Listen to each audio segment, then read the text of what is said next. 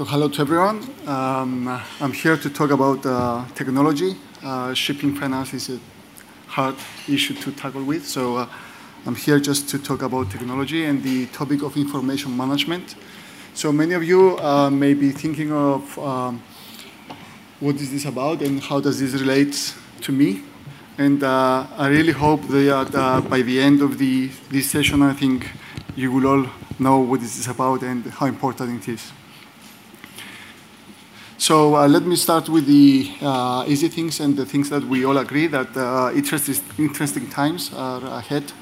We have 50 billion of IoT connected devices.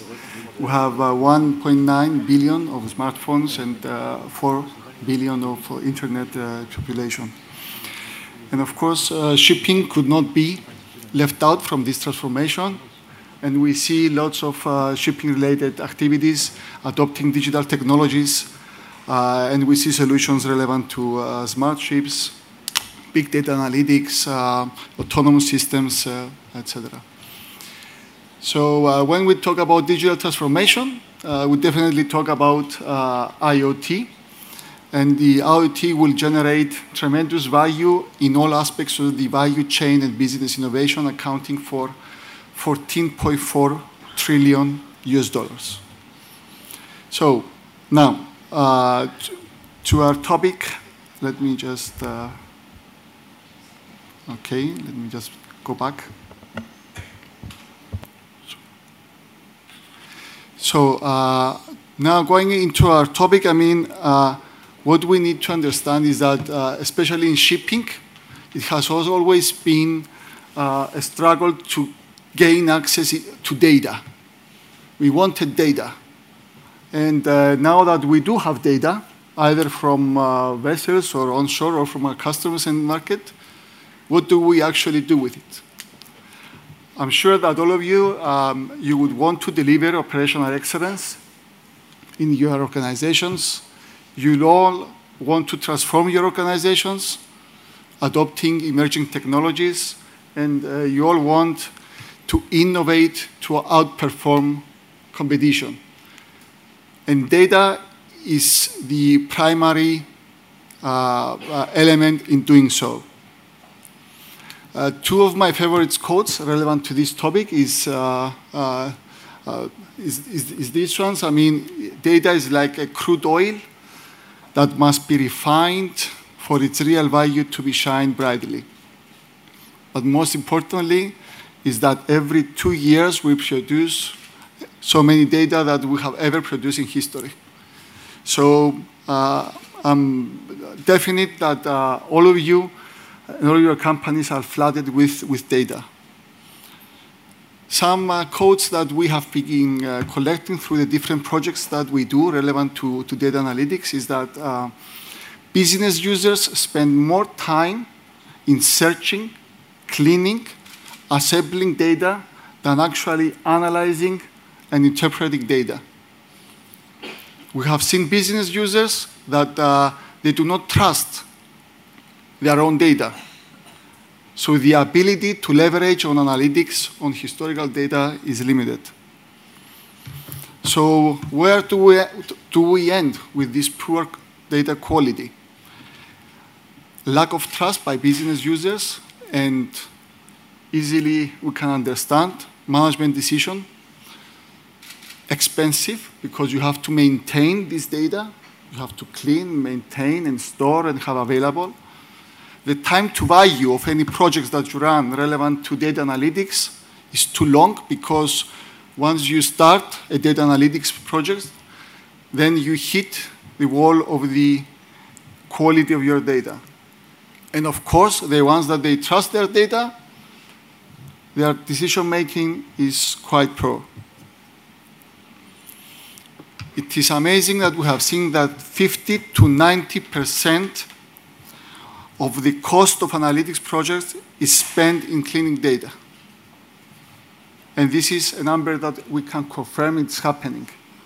So we have seen business intelligence professionals find themselves spending large portion of their time fixing data rather than deriving insights from data, because we have inconsistent, duplicate, irrelevant, incomplete, and outdated data.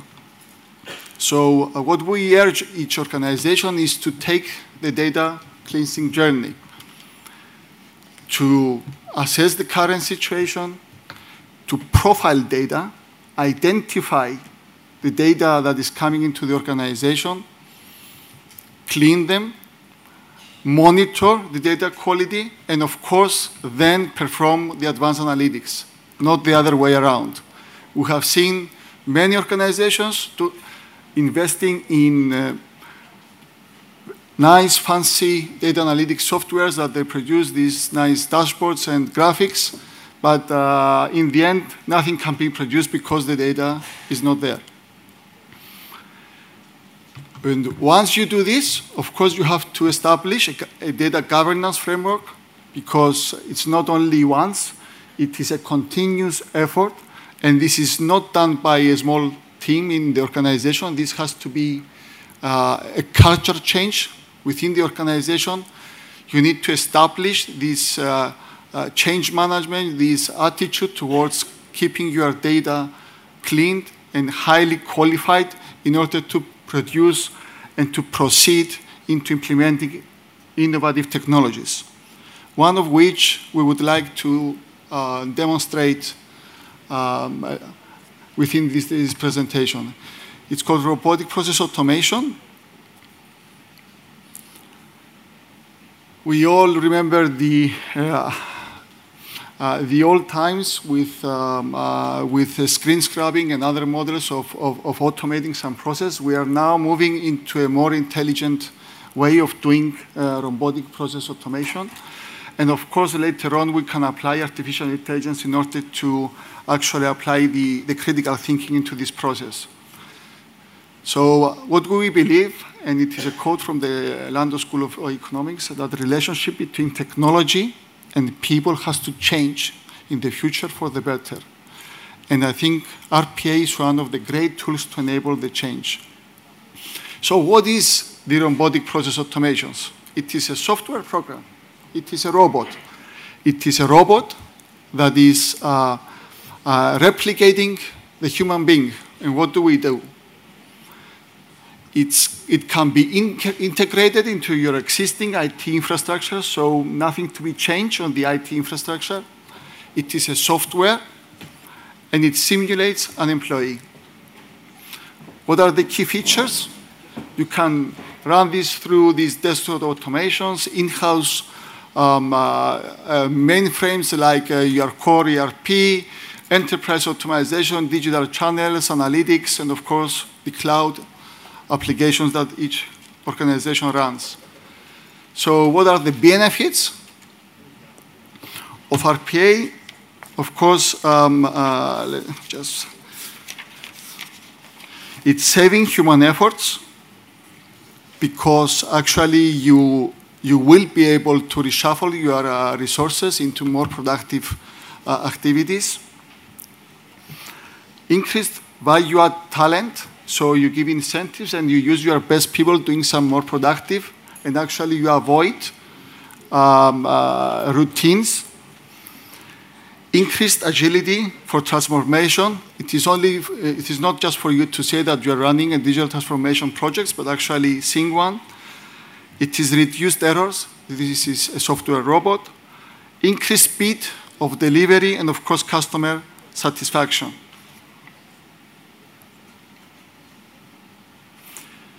So what is the real value of robotic process automation? It is a low-risk investment. It increases the capacity to processes, increase consistency, and of course, cost savings. From internal projects, we have seen that you can target up to 60% of the cost saving of a full-time employee. You have accuracy and productivity, and of course, reliability and speed. Now, how you should start identifying which processes should be automated. What you are looking for is a time-consuming, data-intensive tasks, high repetitive transaction volume, limited need for human intervention, perform across multiple systems, rule-based rather than judgment-based, simple process with a high standardization potential, one process that can be performed out of office hours, and of course, an electronic start and end point. Potential use cases that can be multiple. Some of them that we have already seen working are in the areas of human resources and the recruitment procedure and the employee onboarding. One of them, and the big of them, is the financial and accounting, which is handling and processing invoices and payments and the reconciliation process, and of course, the systems integration and the massive imports and exports of data. So what Bill Gates said is that the first rule of any technology is used in business is that automation applied to an efficient process operation will magnify the efficiency. And the second is that if automation is applied to an inefficient operation, it will magnify the inefficiency. So the approach is to identify and then proceed to process re-engineering and re-optimization, and then, of course, apply the robotic process automation design and development along with an ongoing mechanism for monitoring. Just going to finish by demonstrating one of the use cases, which is the invoice processing, depicting the traditional way, which is a high volume, repetitive task and executes by full-time employees, high cost, limited to office hours, heavy hard copy management, and prone to human error. It is important to say that we have seen that personnel in accounting departments spend 65% of their time on manual, low-value processes. So in an RPA world, what is going to happen? We will receive an invoice through an email. Then the bot will recognize this email, will go, fetch the attachment, open the attachment, apply OCR, and then, of course, getting the information requested, and then inputting into your ERP to finish this process. So with automation in invoice processing, the quotes below, we can reduce invoice processing days from 20.8 days to 3.8, and you can increase invoices handled from 100 invoices per employee per day to 3,000. Organizations can reduce their invoice processing cost up to 70% through this automation. So this is just a use case that you can consider. Of course, some tools that we use is the SAP Intelligent RPA, which is not restricted to SAP systems, and the UiPath. So I thank you. If you have any questions now or later on, I'll be happy to answer. Thank you.